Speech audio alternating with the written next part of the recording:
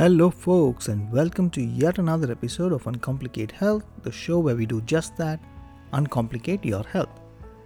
Today, we're going to talk about why weight gain is not your fault. Yes, too often, patients who come to me blame themselves for weight gain and a whole lot of problems that come because of that self-blame. But we have enough research to show that weight gain is not just being lazy. Weight gain has a biological component, a psychological component, and a social component. And today I'm going to break all of that down for you so that when you understand how weight gain happens, getting to lose that weight will be even easier, which we will talk about in the next episode. With that, let's dive right in. So we spoke about the biopsychosocial aspects of weight gain. So let's start with the first one, which is the biological component. Now, when we eat food, our stomach rather breaks it down and the intestines absorb it, and whatever is not absorbed comes down and we pass it out. And from what we absorb, we store some of it as fat, which can be used for later use, and we store some of it as glycogen, which can be used quickly for energy needs. But what makes us eat? Hunger. What is hunger? Hunger is basically your brain signaling to you that you need food. And when that happens, it also gets the stomach ready for taking that food, because as far as the brain is concerned, it sends the signals for you to eat, and therefore the system has to be ready. That's why you hear all these gurgling sounds and all that when you're hungry, because your stomach is getting ready, some acid is coming, little gas is coming, and all that jazz. But how does the brain know that it needs food? Now, when it senses that there isn't enough storage, then the brain starts to send these signals. And where does this come from? It typically comes from what is called the adipose tissues, which secrete a hormone called leptin.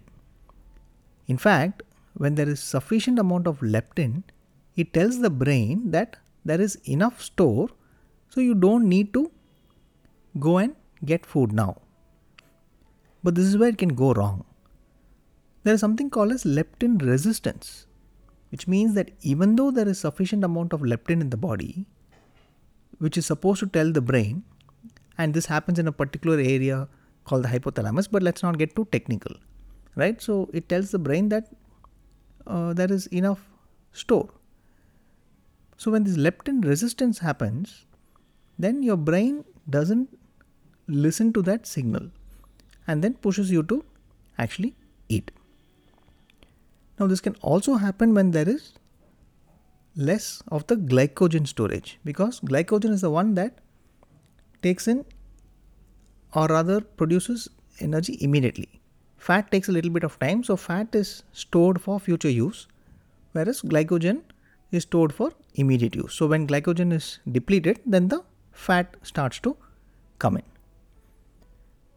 Now, when this leptin resistance happens, then it's not your fault, right? Because the brain is not getting sufficient signals to say that there is sufficient amount of fat in the system.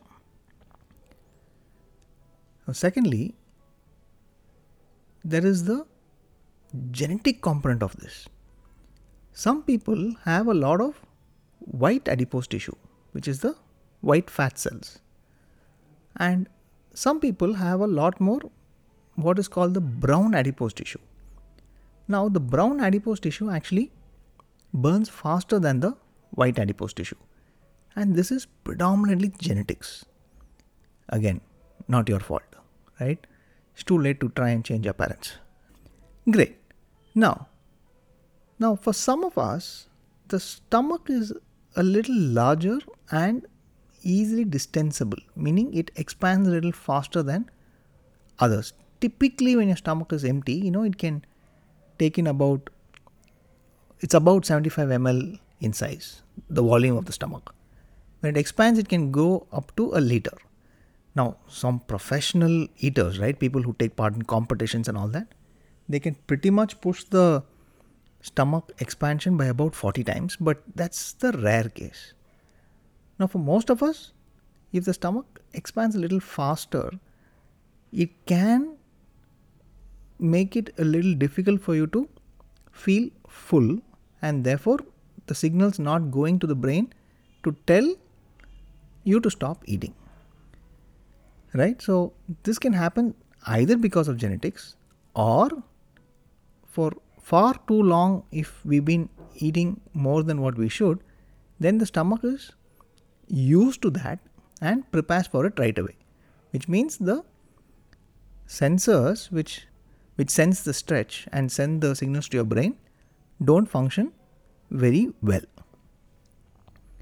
Now, what else can go wrong in this biological part? Many things, but these are the two common ones. The ones where the signals to your brain are not going correctly, and secondly, the stretch factor, which is largely got to do with your genetics, and the brown and white adipose tissue, they are indirectly related to how the leptin hormone comes in. Now let's talk about the psychological part of this. And when I say psychological part, I'm going to talk about two areas here. First one is sleep. Now, how does sleep affect weight? Try to think of this from your brain's point of view. Let's say you need 8 hours of sleep and you give your brain only 5 or 6 hours. Now, not only is the brain not rested well enough, from its perspective, it needs energy for 2 more hours. And that at a time when it's not very well rested. So, clearly, the brain is preparing for the worst, and the brain is supposed to protect you from stress. It's supposed to make sure that you are taken care of. So, as far as the brain is concerned, for the 2 extra hours, it needs to ensure that you have energy. So, obviously, when the leptin and all this comes along, the resistance is going to come simply because the brain feels it needs more energy. Now, there's a lot of research which talks about how this leptin hormone gets out of whack when people don't get sufficient sleep, and how dopamine and other hormones play a role in this. But they all boil down to this simple fact, is that you have to stay a couple of extra hours awake, and the brain needs to fight this lack of sleep, and therefore it believes that it needs more energy. The second one I'm going to talk about is stress. Now, stress, the hormones that come in stress, I spoke about in a previous episode. If you've not heard it, I suggest that you hear that episode, because that I talk about in detail. But just to touch upon this, when we are stressed, the body feels that it needs to either fight or run away. And for this to happen, this hormone called adrenaline and noradrenaline comes in. Now, again, try to look at this from your brain's perspective. When there is stress, when there is danger, the brain diverts the blood supply to the arms and legs and to itself, so you won't be hungry. But when you are stressed, there's unlikely to be immediate danger. So now the brain needs to load up for this journey to run away. It doesn't know when it's going to get food next, because that's how we have evolved. We've evolved because if you see a snake or a tiger in front of you, you need to run. And suppose when you're running, you don't see a tiger behind you and you find some food, you're probably going to load up. Now that's what stress does to us.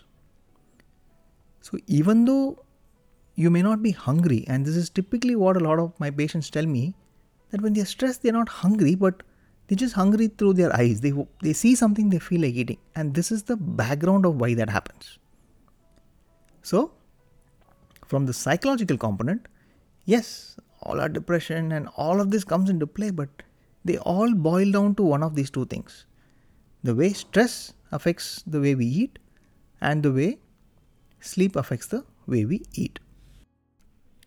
Okay, now let's come to the social component of weight gain. Does society play a role in weight gain? Well, fortunately or unfortunately, it does to a certain extent. Let's start with the kind of foods that we eat that we've grown up with. And that usually has something to do with the society that we are growing up in, the environment that we are growing up in. Now, that can affect the way bacteria grow in your gut. And that in turn affects the way how some of the foods are broken down. Now, when you have some kind of a dysbiosis, which means that the bacterial balance is not ideal, then sometimes more food will be broken down and absorbed than what normally should. So, this dysbiosis can play a role in your weight gain. But that's not all. Recent research is now showing that our friends and our family and the people we move around with closely also play a role in the way our gut bacteria is. Yes, it's strange, but we are all interdependent, right? So it's no surprise that it does, but the surprise is that we finally found that our society and the people that we mingle with and talk to also play a role in our gut bacteria. And when they play a role in our gut bacteria, which in turn plays a role in the way we gain weight or maintain our weight, then clearly there is a society factor to it, a social factor to it. This is on top of society and social norms dictating what beauty is or what smart is or whatever the standards for whatever reasons they have been around for so long, right? But coming back to the social factor, there is a social factor here, and that's what I want to impress upon you. And that is not really in your control, is it? Maybe to a certain extent, but not entirely in your control. So, if we break this down now and look at how biologically things can go wrong, how our psychology affects our weight gain, and then how our society plays a role in the way our body metabolizes food and therefore play a role in weight gain, none of these are your fault. All of them are indirectly affecting the way you gain weight. Okay, but remember that much like anything else in life, even if something is not your fault, you can fight and win against it. Losing weight is very, very similar that way. Yes, it might be easier for some people to lose weight. Yes, some people might find it more difficult to lose weight. Yes, some people can get away with a little bit of exercise and get back to their weight. Some people may need a little more. But there are all kinds of solutions that are available to help you lose weight. But what's more important is that you don't end up looking for shortcuts. In the next episode, I'm going to talk about various strategies that you need to have to lose weight, because there is no one solution. And by the end of that episode, you will understand how to design a plan for yourself. One that is perfect for you. One that will help you not only lose weight, but also keep it off. So I hope I opened up your mind to the various factors that are beyond our control when it comes to gaining weight. And hopefully by the end of next episode, you will have your own strategy to help you lose weight. With that is me, Dr. Wasim, signing off. I will catch you in the next episode where I uncomplicate another area of health. Scratch that. I will catch you in the next episode where I uncomplicate weight loss for you. See you.